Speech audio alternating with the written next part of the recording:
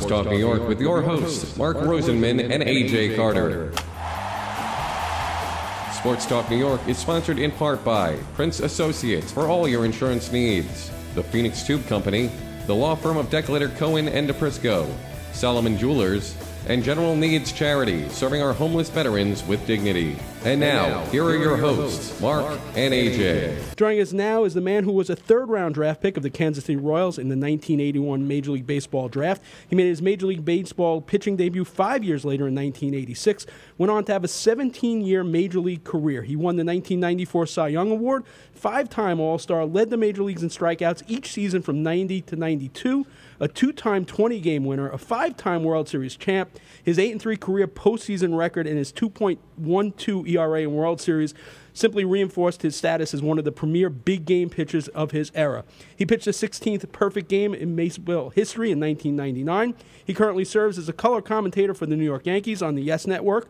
He, along with Jack Curry, wrote a absolutely fascinating new book, Full Count, The Education of a Pitcher. It is a thrill to welcome David Cone to Sports Talk New York. Welcome, David.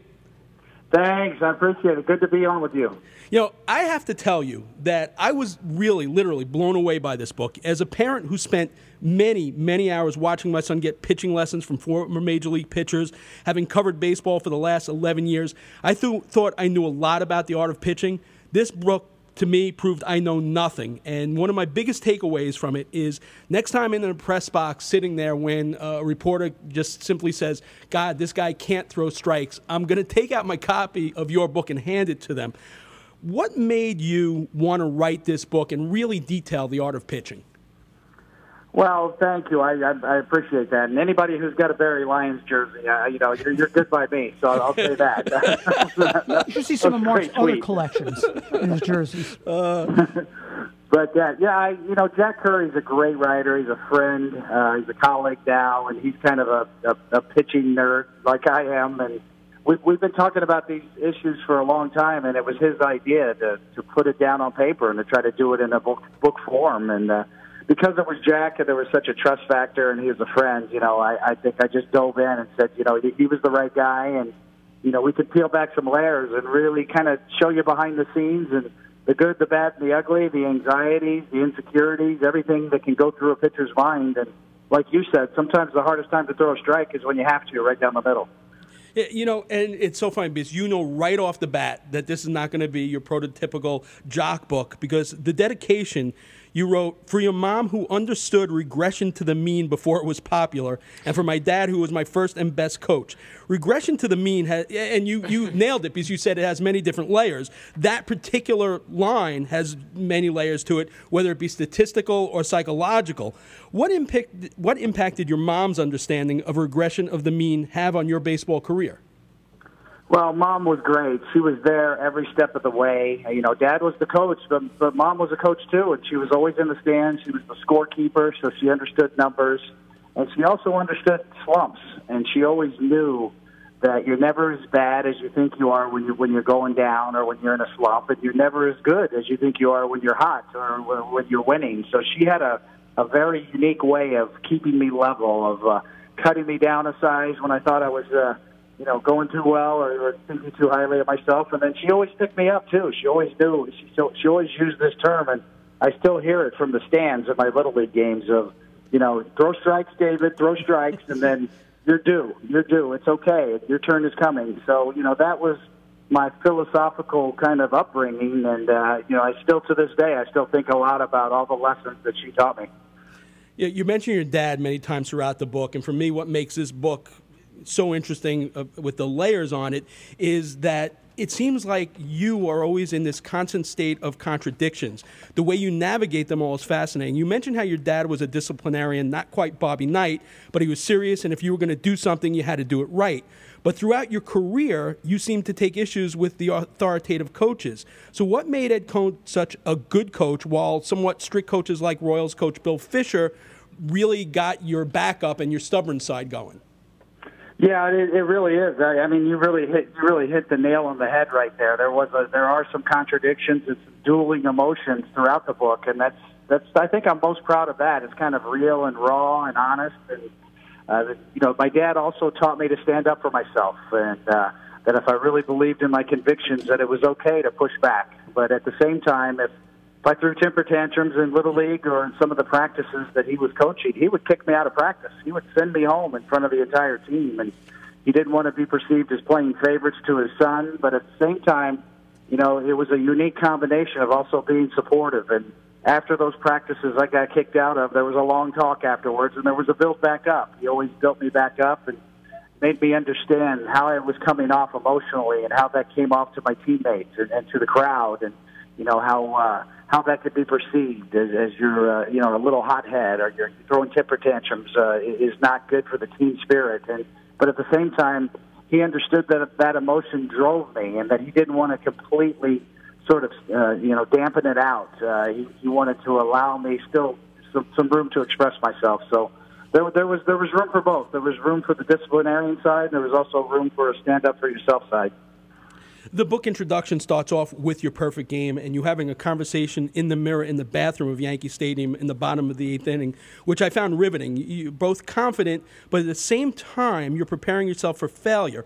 Now, AJ and I have spoken to so many players over the years, and they all talk about finding that silence and that laser focus that makes them see nothing but the ball as a hitter or the catcher's glove as a pitcher. But yet I got this vision of you in that Yankee bathroom with like the evil Bugs Bunny on one shoulder and the good on the other. How were you able to quiet those internal thoughts of, you know, what would happen if you failed as opposed to getting the task at hand done? Yeah, it's a great question. I mean, the problem that you have when you're in the middle of a perfect game or a no-hitter or something like that of a historical nature, that no one wants to talk to you. You know, there's superstitions, obviously, that I'm sure everybody knows about.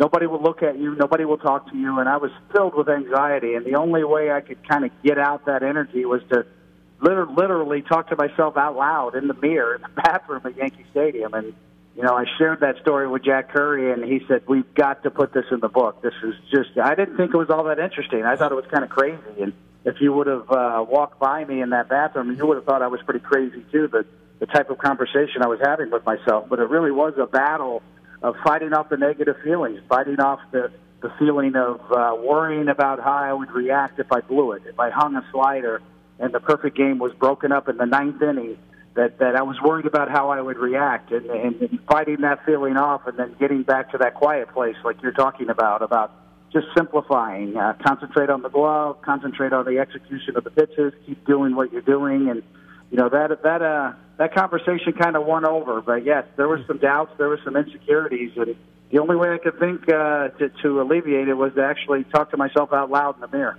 Yeah, it's riveting. One of the other things that blew me away was the way you described pitching and how you would experiment. And there was a throwaway line in there where you mentioned the technology available today where pitchers can get their spin rate, and that had you had that back in the day, you would have worked with various grips to get a higher spin rate. And when I was reading that, I flashed back to everything I was ever taught about pitching, and that is always about replicating the delivery, same arm slot, you know, same grip on the ball, tension, and things like that. So I'm wondering if you're already a successful pitcher and you start messing around with things to try and increase, you know, spin rate, can you sabotage yourself? It's a great point. Yeah, without a doubt. Sometimes too much information is not a good thing, and it certainly depends on the individual makeup of each personality, without a doubt. Not everybody could use that information, but you know, my point would be that sometimes what you think you're doing and what you're actually doing are two different things. You may think that you have the best grip or the best spin rate on whatever you're throwing, whether it's a curveball or a slider or even a split-finger fastball. You may think that this grip works. You may think that you have optimal spin rate, but there's always room for improvement. And there's, I think, the example that Justin Verlander gives us, maybe the preeminent pitcher of his generation, goes down to Houston and improves with this technology, changes the grip on his slider, starts throwing different types of breaking pitches, and becomes much more effective. And not only the type of spin rate that he has, but the tunneling effect, but being able to manufacture the pitches coming in on the same plane and looking at identical up until the last minute when the hitter has to decide to swing or not. I think those two things go hand in hand. And seeing a guy like Justin Verlander towards the tail end of his career be able to do those sorts of things, to make changes, to change his grip, to improve his spin, to improve his tunneling effect, really had an impact on me. And, if it's good for Justin Verlander, then I think it'd probably be good for a lot of pitchers. If you just tuned in, we're talking to David Cone. What also is great about this book is it also takes us on your journey. And for those that might not know this about you, you never played high school baseball. Your high school didn't have a baseball program. You played quarterback on the football team. You led them to district championship. You were also the point guard on the basketball team at Rockhurst. You played summer ball in the Van Johnson League, a college league, and did extremely well. And at 16, you reported to an invitation-only tryout at Royal Stadium, an open tryout for the Cardinals as well. Can you share with our audience how that felt, trying out for the team that you grew up rooting for in the stadium that you would go and see the team play, and then to be drafted by that team in the third round? Take us through those emotions. Yeah, it really was. I mean, when you think about it, I mean, the tryout camp was at Royal Stadium, so you're on a big league field, and there's 250 to 300 other players with you, and you think that maybe you're special, but you're not. The minute you get into that group of large players, you get maybe 10 throws, and a scout really gives you no feedback. It's an assembly line style of a tryout camp, and you really are kind of put in your place because you don't know how well you did. You just lay it on the line and throw as hard as you can and maybe snap off a couple of curveballs as quickly as you can, and then you're done, and you really don't know what's going on. So while it's a thrill at one point, it's also kind of deflating at another because you see a lot of other talented players, and then you realize that that you might not be good enough. That it smacks you in the face that there's so many other really good players that have good talent that may never get a chance. And then you start that doubt again, and those insecurities come back in, and you wonder if you're good enough. And it's both. It was thrilling and kind of deflating at the same time. And this really is warts and all because you describe some of the mistakes you made financially with your signing money, the purchase of your car. A lot of that had impact on you, even when you don't have that much money, the choices of food you eat during the minors and the added stress of that money. So you kind of really understand what it takes to make it to the major leagues. So that I thought was fascinating. You're in a Royals minor league system, and looking at those names now, with all the hype the Mets pitching staff has had these last couple of years, I would have to say that Royals minor league system was every bit the equal, if not better. Saberhagen, Gubazar, yourself, and Danny Jackson. You're all pretty much on track to be huge parts of the Royals rotation. You suffered that devastating injury to your leg, which set you both back physically and mentally. How tough was it to see those teammates that you were on track to make it with get there before you while you were rehabbing, and that self-doubt that crawled into your head, wondering if your leg would hold up once you got back? Yeah, it's so true. I mean, there were 4 20-game winners in that group, and we were all teenagers coming up together in the minor leagues. And Gooby was one of my best friends. He was my roommate. Saberhagen was right there with us all. Danny Jackson. It was a great group of young pitchers, and it was so tough. I mean, I had an ACL injury. I blew out my anterior cruciate ligament on a play at home plate when I threw a wild pitch. And back in 1983, the surgeries to fix ACLs weren't very progressive, shall we say. It was a very invasive surgery. It took a long time to come back from, and it was on my landing leg. So it took me a couple of years just to get the strength back in my leg, to get it rehabbed, and to kind of learn how to pitch again because it affected everything, my stride, the way I landed. I almost had to land on my heel from that point on rather than kind of a more even plant when you land. So it was much more difficult than I ever thought it would be, and it really did set me back. And to watch those other guys go up and have success in the big leagues almost immediately. And in 1985, the Royals won the World Series, and I was supposed to be on that team. I was supposed to be there with Saberhagen and Gubazar and Danny Jackson, and I had to sit on the sidelines and watch while I rehabbed, and then was stuck in the minor leagues for a couple of years trying to figure it out. So yeah, that was probably the low point in my minor league career to watch them win a World Series, and they beat the Cardinals that year, and that I'm still in the minor leagues trying to get my knee right. And throughout your career, you had many guys who provided leadership and set examples in many different ways. With the Royals, you mentioned in particular Dan Quisenberry, as well as a player you idolized growing up in George Brett. What lessons did you learn from the two of them? Oh, so many lessons. I mean, Dan Quisenberry, the late, great Dan Quisenberry, obviously died tragically of a brain tumor in his early 40s.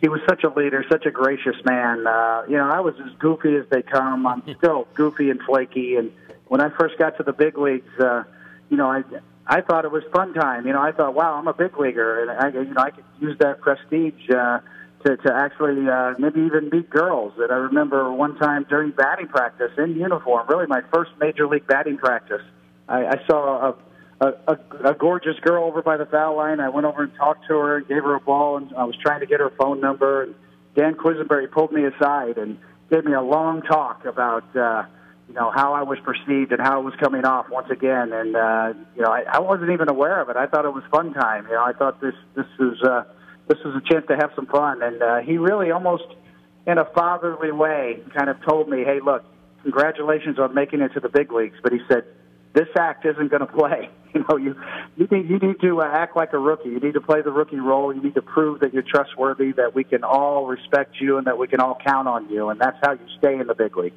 Getting to the big leagues is quite an accomplishment, but the more important thing is sticking in the big leagues. And in order to do that, you got to watch how you act. You got to learn, and you got to play that rookie role a little better. And I'll never forget that conversation that Quisenberry had with me. And of course, George Brett was great as well. George was very gracious to the rookies, in a time, too, when veterans could be pretty hard on the rookies.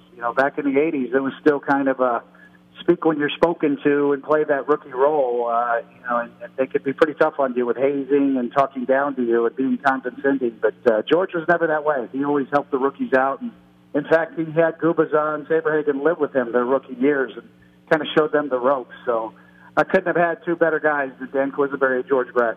I'm glad you cleaned up that story a little bit for radio, too, as far as what went on when you went over to the girl. But I got the phone number. Okay. You didn't win the bet, though, but we'll leave that to the people to make sure they buy the book for that story. Yes. You get traded from the Royals, which is devastating, and especially for a guy who wanted to be a pitcher, wanted to be the center of attention, wanted to be the guy. You're on your hometown team, you get traded. I mentioned Quiz and Brett as leaders you had in Kansas City. You mentioned Hernandez and Carter, who every Met fan recognized were team leaders.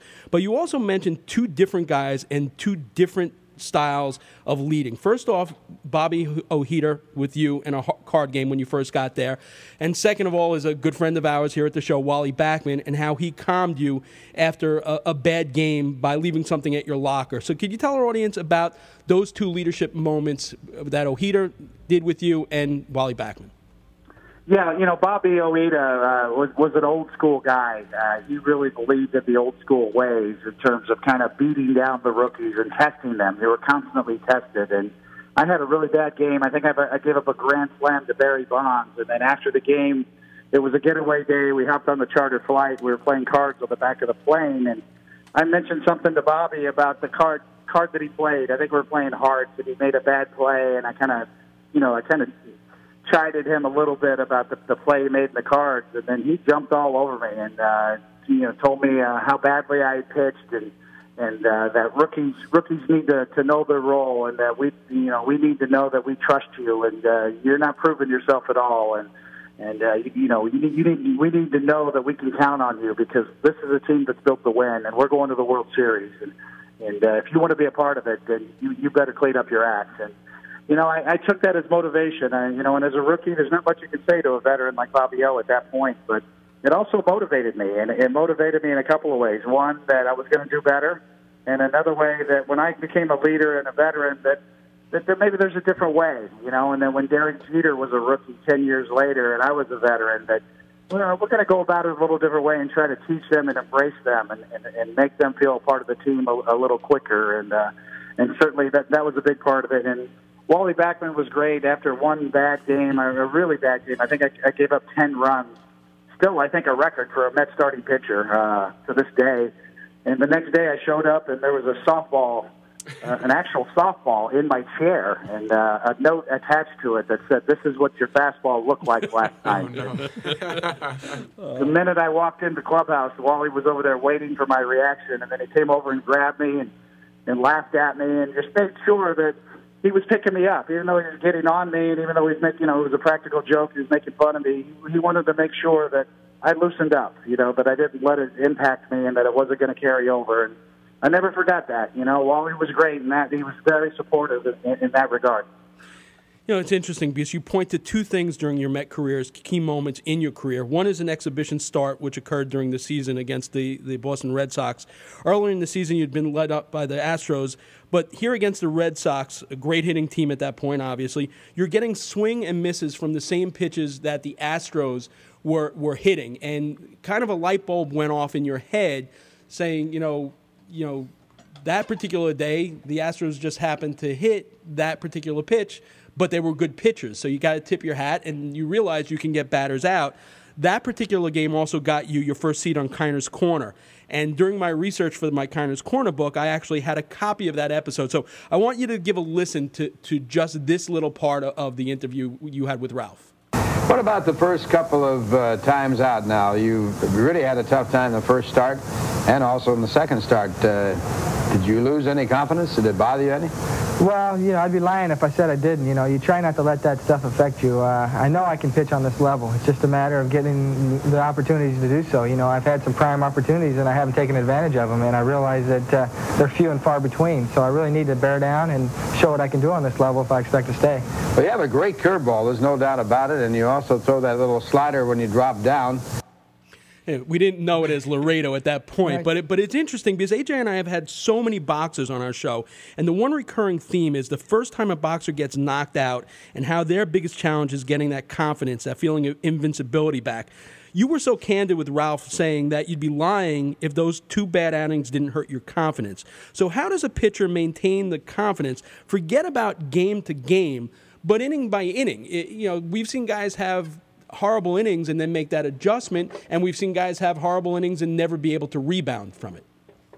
Yeah, great points, great question. I think the lesson is that the problem with pitchers is when they have bad outings or bad innings or give up home runs is that it scares them away from contact. You think you have to make perfect pitches from that point on, and then you start nibbling towards the edges, and then you kind of exacerbate the whole situation, and then you start falling behind in the counts, and you start walking batters, and things just sort of steamroll from there. And that Boston game, that I pitched before that Kiner's Corner interview, that was the light bulb. That was, what? You don't have to be afraid of contact. You don't have to make perfect pitches with every pitch. That you can still challenge hitters, be aggressive, challenge the strike zone, and that's the formula that works.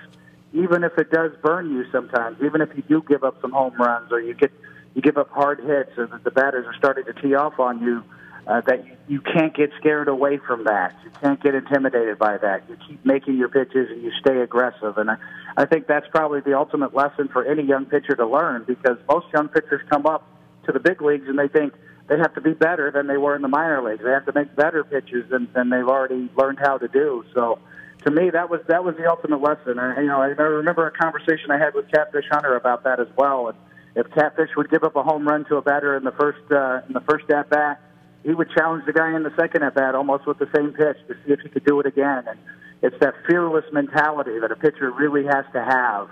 That is the toughest lesson for any young pitcher to learn. The catcher in that game happened to be Barry Lyons, and we have to shout out to Barry because he's celebrating his birthday tomorrow, so happy birthday, 33. He was also the catcher on Father's Day, 1988, when you took a no-hitter into the eighth inning. And you credit Barry as the first catcher ever to thank you for shaking off signs, and it actually helped the two of you to be more in sync in the game. Can you explain how that, we see it here with DeGrom kind of wants Nito as his catcher.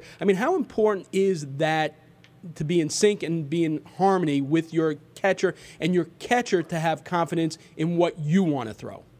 Yeah, that's probably my favorite chapter in the book is about the pitcher-catcher relationship and how important that really is. And it goes so much further than just signal calling. It's about understanding each other, about having a relationship. It's about reading body language. And Barry and I got to know each other very well that year and had several good games that particular year. He was the backup for Gary Carter in 1988.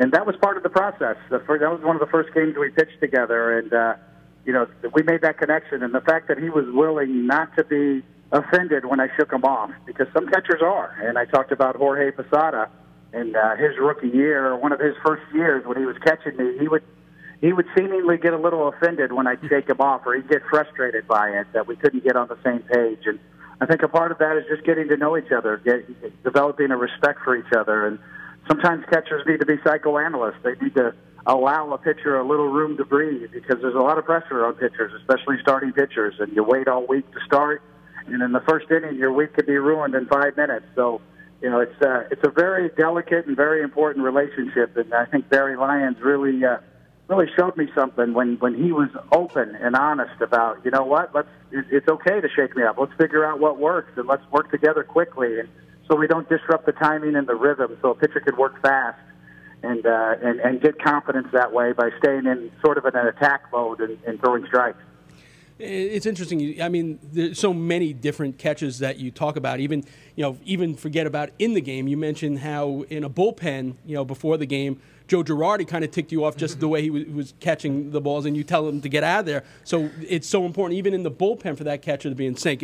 So many great things in this book. The other key moment that you point to as a Met in your development as a pitcher is when you actually got hit by Atlee Hammaker's fastball, shattered your pinky while you were attempting to bunt. When you came back, because of the way your finger was reset and broken, you had more movement on your pitches. And you mentioned, three-finger Mordecai Brown. And the reason why I'm bringing this up, and this is how my crazy mind thinks, you see all these high school players now going for elective Tommy John surgery. You point to the fact that the way your finger was bent gave you a different grip on the ball and helped you. You take a look at three-finger Mordecai Brown, but also Antonio Alfonseca with 6 fingers. I'm worried that kids are going to start breaking their fingers to get a better grip on the ball. I mean, that's an overreaction. Is it? I mean, the way things are going today, do you think that's an overreaction, David?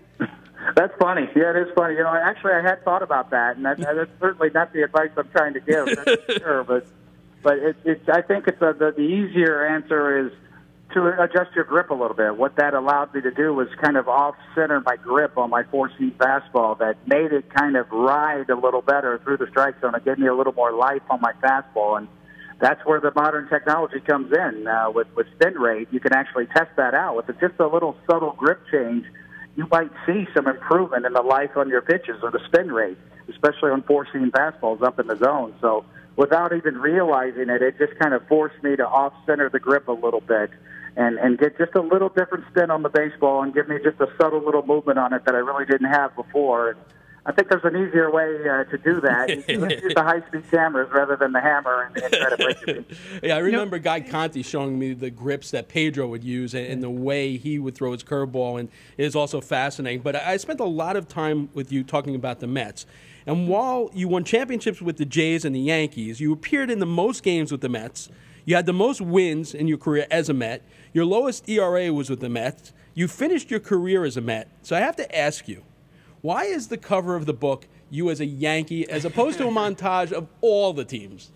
Yeah, we thought about that long and hard, and I think part of the process is that we knew that the Yankees were going to help us promote the book, and that obviously I work for the Yes Network now, and they were going to help promote the book. And it was such a great picture from a mechanical standpoint. I think when you can catch a delivery, the photographer did a great job with that picture, and I'm almost landing, and I'm in the middle. It kind of shows how long my stride was, and I'm only about 6 feet tall, so I'm not, I'm certainly not the prototypical 6'4" type pitcher that you see nowadays.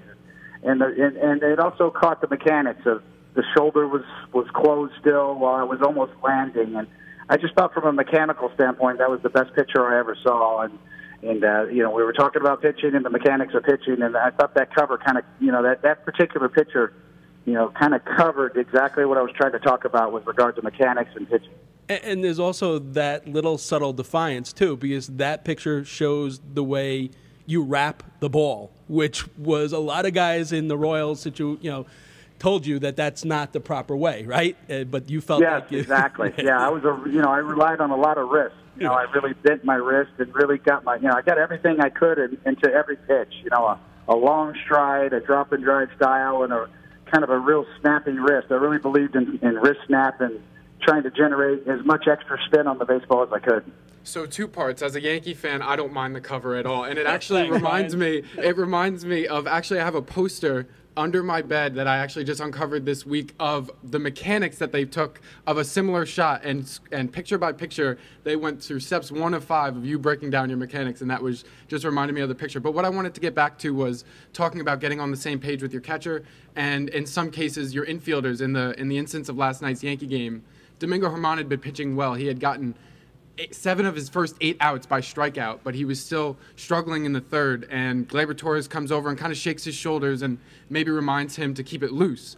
And I wanted to know, in your perspective and your experiences, did any of those meetings on the mound actually help you, or were you the kind that just wanted the ball back in your hand so you could throw it?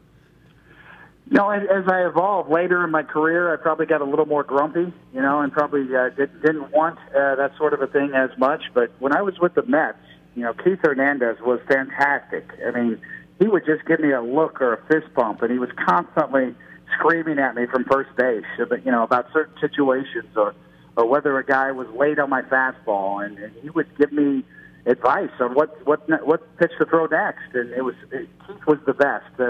He would always pump me up. He always believed in me, and I can't tell you how much I really enjoyed playing for the Mets and how lucky I feel by having Gary Carter as really my first full-time catcher and Keith Hernandez at first base, kind of helping me through, situations that I was going through for the first time. So I was really fortunate. So, to answer your question, I'll take Keith Hernandez at first base any day of the week. He was great for me, and I loved his energy on the field.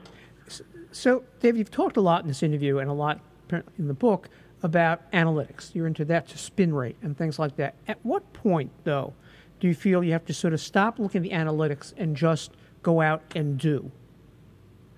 That's a great point. Once again, it comes down to the personality of the pitcher. Some players can handle information and some can't. And anything that takes away from the feel of the game is detrimental, because at the end of the day, that's the most important thing, is feeling your way through your delivery, feeling your way through an at-bat.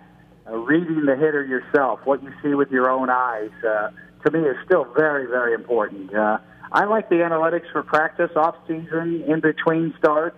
I think it could really help, especially if you're going through a slump. It can show you, it can give you more information as to what you're doing and why, and whether you need to correct it or maybe you don't need to correct it. Maybe you're just pitching in bad luck. To me, the luck factor that we could quantify now through analytics is really important. Hitters and pitchers can both use it. Whether you're pitching or hitting in bad luck, we can now quantify it. We can say, hey, your exit velocity is really good. You're just not getting anything to show for it. Or conversely on the mound, hey, you're making good pitches and they're blooping them in. Don't change a thing. Stay right where you are. The results will come. And that kind of goes back to Joan Cohn, the sabermetrician. That's what she thought way back in Little League was, hey, you're okay. You're due. It's going to turn around for you. You're doing the right thing. Keep working hard. So, to answer the question, I still believe in feel. I still think that's the most important thing. Our time's limited, and we spent a lot of time with the Met stuff, but I want to close because, Yankee years obviously were great. You described the way, George Steinbrenner closed the deal to sign you after that year that you were traded from a phone booth in Tampa. I thought it was fascinating. So I felt the best way to get through the Yankee years would be almost to play word association. I'm going to throw out a couple of names or a couple of topics, and just tell me the first thing that comes into your mind, all right? Okay, I'm in. All right, 147 pitches. Oh, a slow death. Do you go back and think about that, the way the game is played now, and know that you would have been, after 7 innings, out of that game with a 4-2 lead, and you probably win that game and go to the World Series? Yeah, especially with a young guy named Mariano Rivera down there in the bullpen, and nobody really knew what we had. So, you can't help but think about those things that, what if it was different? Certainly, the last 30 pitches of that game were under extreme duress, and I was extremely fatigued. So, I paid a toll for that. I ended up with an aneurysm in my arm after that game in the next spring. Well, let's go to the next name on the list then, Dr. Stuart Hirshon. Dr. Stuart Hirshon is the one who made me go take the second angiogram to find that aneurysm. So he put his job on the line. He was ready to quit the Yankees as their lead physician unless he can convince both George Steinbrenner and me to find out what the source was of the tingling and discoloration in my fingers that I was experiencing at that time. Joe Torre. Oh, Joe Torre, the most level-headed leader I've ever been around. He handled people so well. He had so many people skills. His skill set was off the charts. Great player, manager, broadcaster. I mean, he was the smoothest operator I've ever been around. Derek Jeter. The best turn-the-page player I've ever been around. He really took it to heart in terms of if he was 5 for 5 yesterday, today's a new day. He had already forgotten about it. And if he was 0 for 5 with 5 strikeouts, he forgot about it. So it was always about next with Derek Jeter. Turn the page. Tomorrow's a new day. Doesn't matter what you did yesterday. Only thing that matters is right here and right now. Also love the way in the book you describe how he, as a rookie, kind of changed the way rookies were looked at because he just did everything right. Really fascinating there as well. Paul O'Neill. Oh, Paul O'Neill, one of the most intense competitors I've ever been around. He just lived to hit. When I was pitching during games, I would peek over my left shoulder, and he would be in right field practicing his swing. And I would get on him in the dugout and say, do I need to give you a little time before I throw the next pitch? You're working on your swing in the middle of the game. So, I mean, we joked a lot with Paul, but that's how intense he was. He was constantly thinking about baseball, constantly thinking about his swing. David Wells.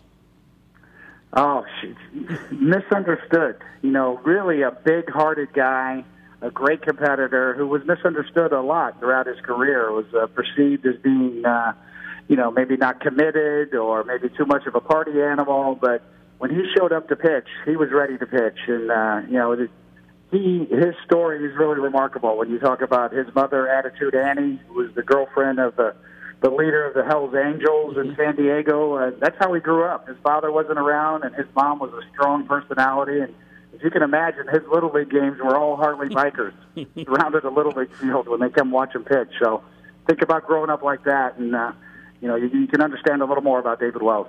Mariano Rivera. Mariano Rivera was the guy we would joke with. You'd almost want to check his pulse. He was so cool.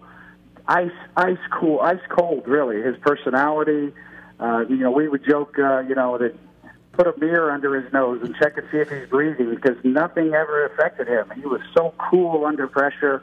He was just the coolest and ice water in his veins kind of competitor. The most I've ever been around. Mel Stottlemyre. Oh, he's the most upbeat and positive coach I've ever been around. I mean, I never saw Mel in a bad mood. Universally, everybody feels that about Mel. He was so supportive to all of his pitchers. He really felt like he cared about us, and he did. He backed it up. He felt it.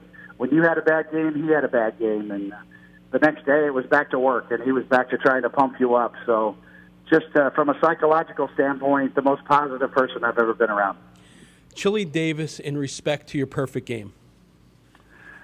I love Chili. Chili was a pro's pro.